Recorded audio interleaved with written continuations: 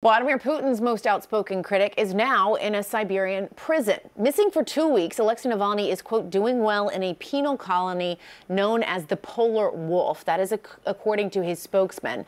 The 47-year-old opposition leader is known worldwide for his protests of Putin, which he and his supporters suspect led to his poisoning in 2020.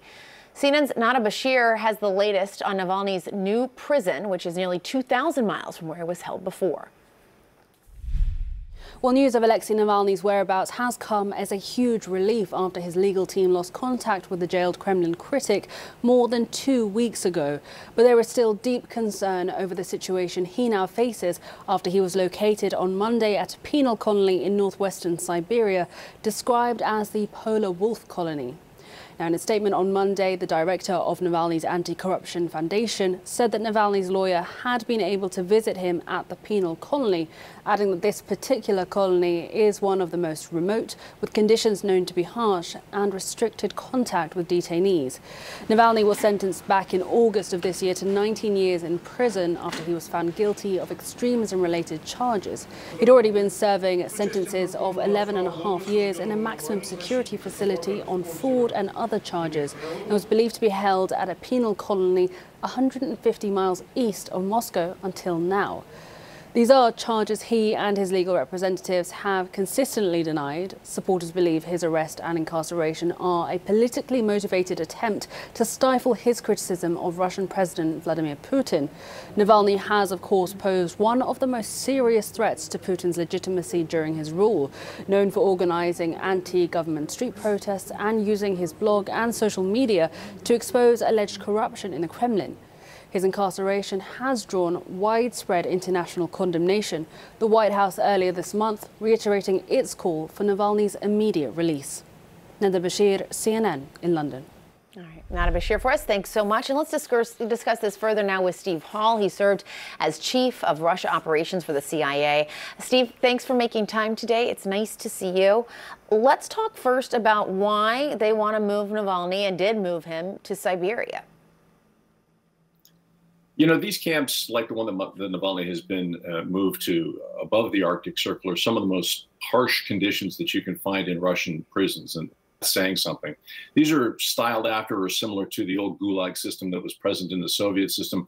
Some of these camps are so remote that they don't really even have walls or fences around them, because if you manage to get out from the warmth and food that at least you're provided in a prison, even if it's in a minimal sense, you just can't escape. So it's really not, these are not places where you could just, order a deli sandwich or something like that.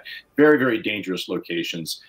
They have special winter protocols. It's really horrible. It's getting worse and worse for Navalny, which I think is interesting because it shows how much of a threat and how concerned Putin is with a guy like Navalny. They have to move him that far into Siberia to make him that less accessible to everybody. That is such an interesting point that I was thinking about as you were describing it, was exactly that. That clearly Putin still sees him as such a threat to continue to have to make things worse and even make him put him in a more remote place than he even was before. Yeah, it's interesting. I mean, the only other guy that comes to mind that you can sort of compare this to is the Russian who's now in exile in London. This is Mr. Khodorkovsky, who also decided, many years ago to try to go up against Putin, but he didn't do it as effectively as Navalny did, or didn't do it in the same way. I mean, Navalny is known by the Kremlin and by Putin and by Russians for exposing Putin's corruption, which is a real weak spot. We have elections coming up in March in Russia. I'll put air quotes around that because there's no doubt as to who's going to win. But they are sensitive times for Putin, and he doesn't want people taking to the streets, and Navalny not that far away to be able to sort of egg them on.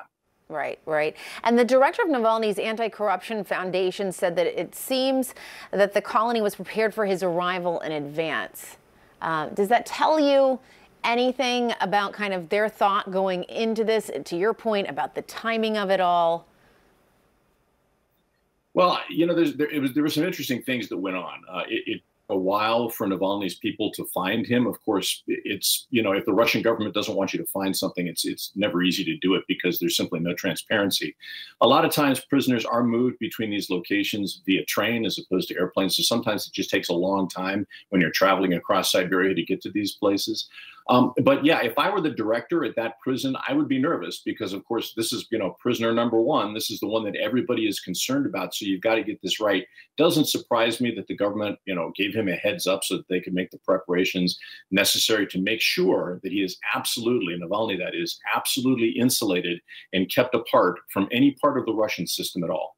And you described just the incredibly horrible conditions at a prison like this. We know that Putin is very threatened by Navalny, and we've seen the deaths of many other people who get in Putin's way or even just fall out of favor with him. What is keeping Putin from killing Navalny at this point? What is keeping him alive? Nothing absolutely is keeping Putin from killing him. As a matter of fact, of course, as you alluded to earlier, Putin and the FSB, his internal security service, tried to poison him. And then Navalny managed to make arrangements with international help to get out to Germany, where he could be healed from that neurotoxin that was used against him. But he's now completely at the mercy of the Russian government, of Putin. And there's different methodologies here. I mean, I think they're concerned that if, for example, he's killed outright at this point, if he is simply stabbed or somehow, people will say, well, that was Putin's doing. They'd be absolutely right. It's almost more like Putin wants to sort of just wait him out, wait until his health deteriorates. Perhaps he picks up tuberculosis, as he haven't already. And then there can be just simply an unfortunate demise, which looks a little better for Putin, at least in the face of Russians who are watching the situation. And just quickly before you go, is there anything that his team, Navalny's team, can do to help protect him at this point at all?